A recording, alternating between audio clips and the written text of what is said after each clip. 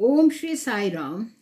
साईविजडम.com के प्रश्न उत्तर सत्र में आपका स्वागत है। इस सत्र में प्राध्यापक अनिल कुमार भक्तों द्वारा समक्ष रखे हुए प्रश्नों का उत्तर अंग्रेजी में दे रहे हैं, जिनकी प्रस्तुति हिंदी भाषी व्यक्तियों के लाभ के लिए हिंदी में भी की जा रही है। आज प्रातः हम प्रश्न अंक 73 एवं 74 का उत्तर देने का प्रयास कर रहे हैं। इनके विषय हैं लाइफ इज ए ड्रीम अर्थात जीवन एक स्वप्न है, एवं आइडियल साई फैमिली अर्थात आदर्श साई परिवार।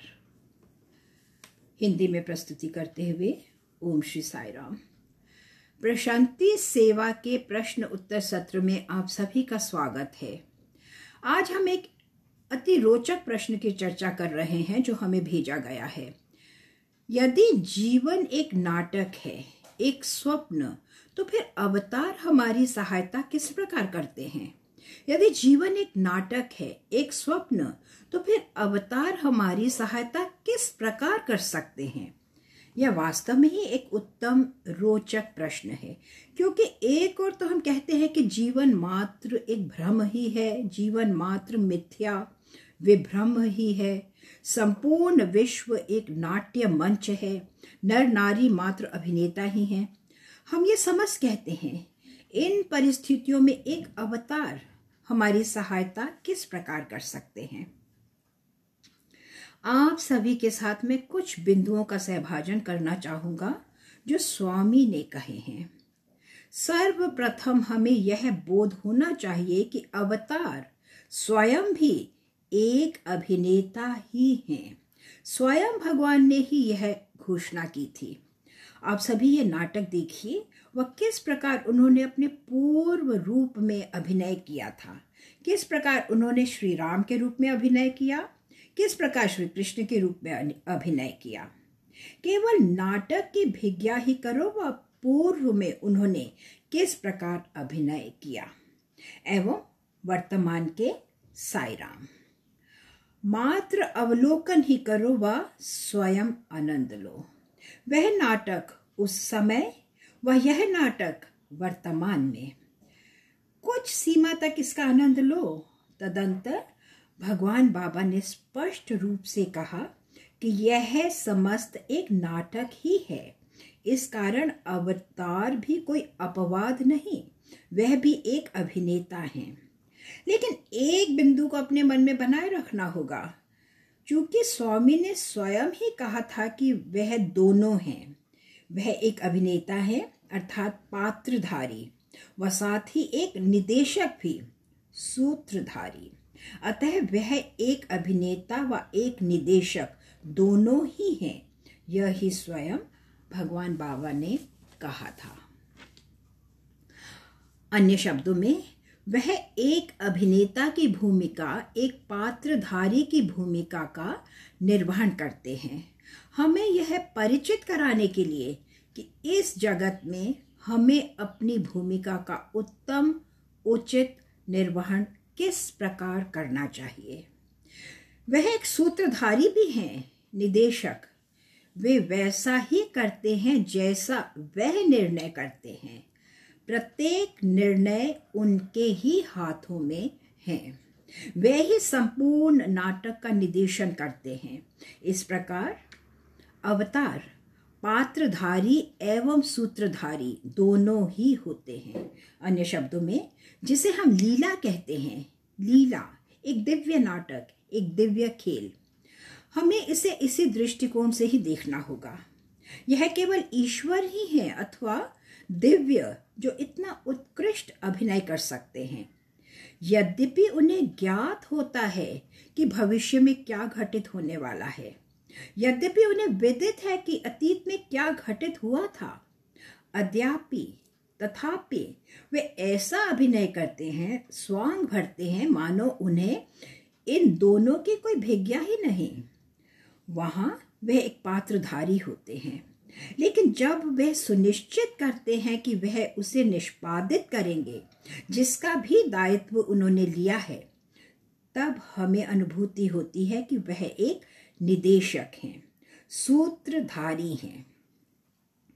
समय के किसी बिंदु पर भगवान बाबा ने कहा था कि ईश्वर मार्ग में, एक महामार्ग में मात्र एक दिशा संकेतक ही होते हैं। मार्ग में एक दिशा संकेतक विभिन्न गंतव्य स्थलों की ओर दिशा का संकेत करता है। अतः वे मार्ग प्रदर्शित करते हैं। वह यात्रा करना तुम्हारा कार्य है। इसके लिए पुरुषार्थ करना, परिश्रम करना तुम्हारा कार्य है, तुम्हारा कर्तव्य है। इसका तुम्हें बोध करना होगा। हमें भगवान का संज्ञान करना होगा, उनमें झांकना होगा, उन्हें ग्रहण करना होगा। तदंतर हम वास्तव में ही एक आनंदमय जीवन प्राप्त कर सकते हैं। ये कदापि दुखद ना होगा। एवं जीवन के इस नाटक का आनंद लेने के लिए हमें अति प्रसन्न, आनंदित, मुदित रहना होगा। जीवन का आनंद लेना होगा। स्वामी ने कहा है कि किसी भी समय कैस्टर ऑयल फेस अर्थात गंभीर, लटका हुआ, व्यथित चेहरा लिए मत घूमो। अंततः जीवन एक स्वप्न ही है, इसकी अभिज्ञा करो। यही स्वामी का कथन है। अभिज्ञा करो कि यह मात्र एक स्वप्न ही है। वह निश्चय ही दुखी होने, अवसाद करने अथवा शोच करने योग्य नहीं। यह कोई दयनीय परिस्थिति नहीं। हमें इस स्वप्न का अवलोकन ही करना चाहिए व उसका आनंद। इस जीवन के प्रति हमें आदरपूर्ण होना चाहिए, जिसने हमें एक भागीदार होने का विशेषाधिकार दिया है। इस नाटक में एक पात्रधारी होने का एक विशेषाधिकार। हमें सक्रिय भागीदार होना चाहिए, हमें आनंदमय रहना चाहिए। वह यही वास्तविक मोक्ष है, यही विमोचन है। अतः यह प्रश्न जो जीवन का एक स्वप्न अथवा एक नाटक होने के संदर्भ में है, का अभिप्राय यह परिप्रेक्ष्य है जिसके दृष्टिकोण से हमें जीवन को देखना होगा। इसकी घटनाओं के प्रति गंभीर न होने के, विभिन्न परिस्थितियों द्वारा प्रभावित न होने के, इन लीलाओं का केवल आनंद ही लो। केवल यही, इस नाटक का आनंद लो व अपनी भूमिका का उत्तम निर्वहन करो, ताकि अंत में हम यह कह सकें, हे भगवान, आपने मुझे इस भूमिका का निर्देश दिया व मैंने उत्तम अभिनय किया। इस नाटक के अंत में जब पटाक्षेप होता है तो हमें इसी संतोष की भावना की ही अनुभूति होनी चाहिए।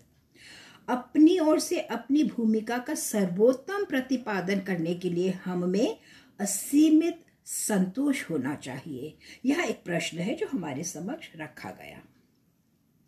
अब मैं एक अन्य प्रश्न की ओर बढ़ता हूँ।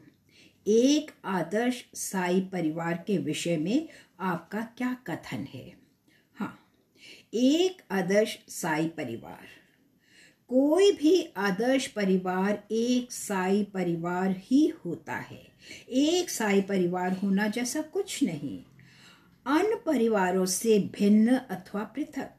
यदि कोई भी परिवार आदर्श परिवार है तो तुम इसे एक आदर्श साई परिवार की संज्ञा दे सकते हो। भगवान की इच्छा है कि परिवार के सभी सदस्यों को एकजुट, एकता में रहना चाहिए।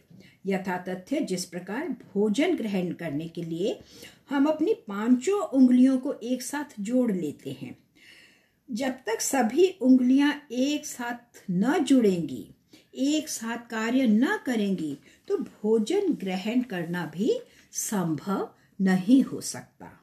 अतः एक परिवार में एकत्व की भावना हमसे अपेक्षित है, हमसे इसकी मांग होती है। हमें इसके लिए प्रयास करना होगा।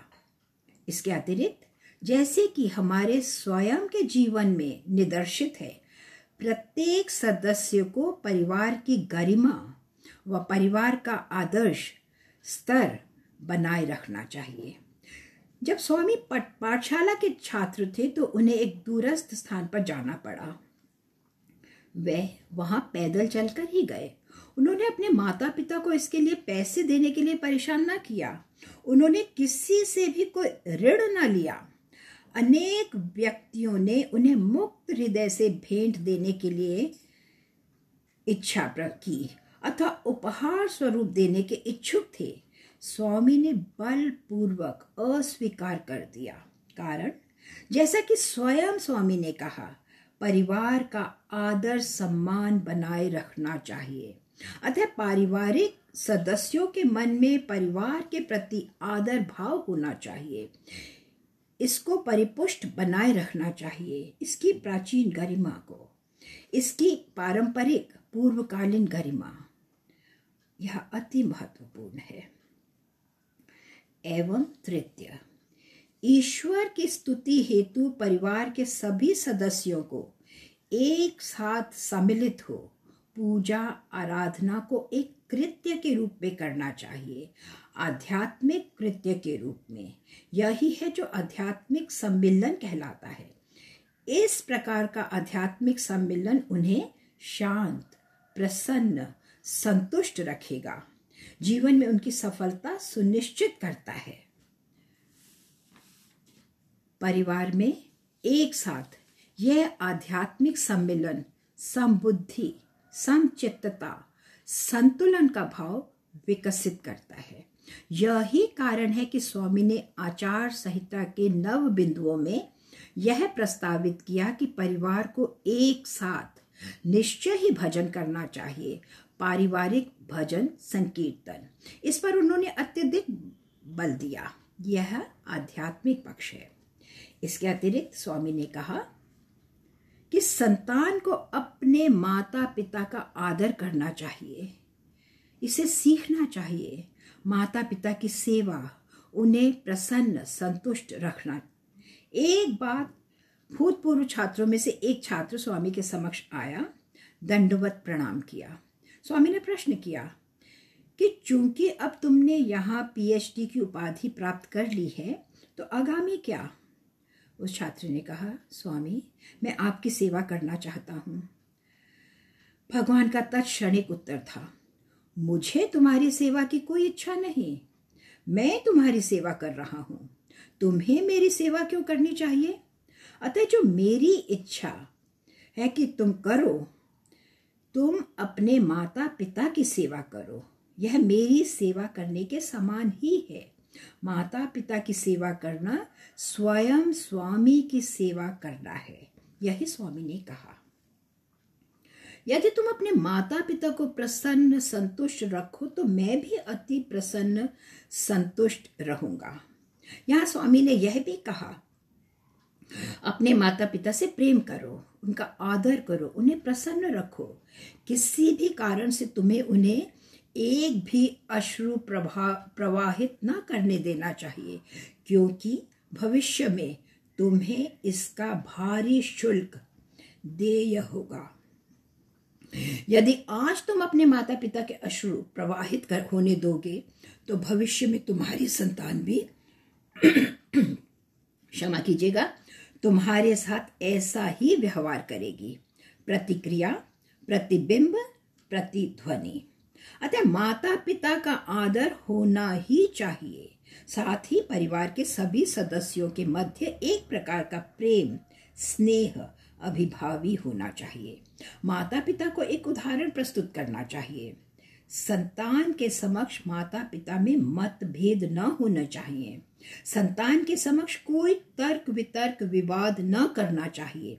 जैसा कि स्वामी कहते हैं, जब प्रातः जागृत होते ही माता पिता परस्पर विवाद करने लगते हैं तो संतान भी परस्पर कलह करते हुए ही निद्रा से जागृत होगी। यह तो सही उचित नहीं।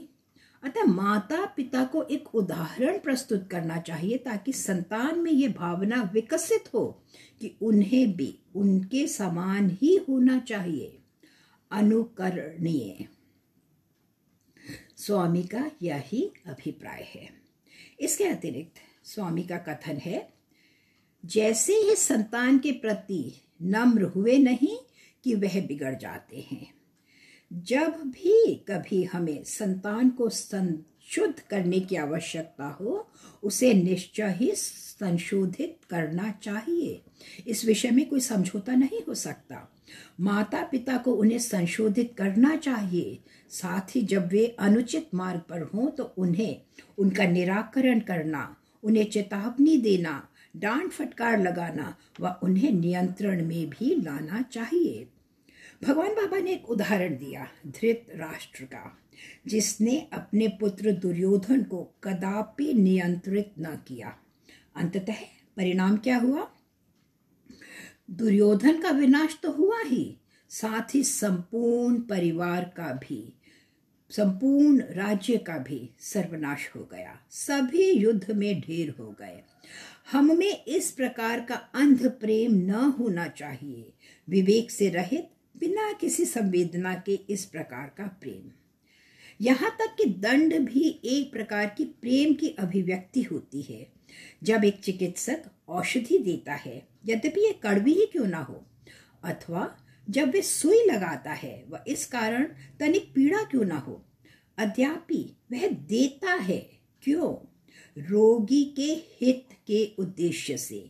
इसी प्रकार जब माता पिता डांटते हैं अथवा भर्त्सना करते हैं, दंड देते हैं, अपनी संतान का नियंत्रण करते हैं, तो इसकी यह अभिप्राय कदापि नहीं होता कि उन्हें अपनी संतान के प्रति प्रेम नहीं।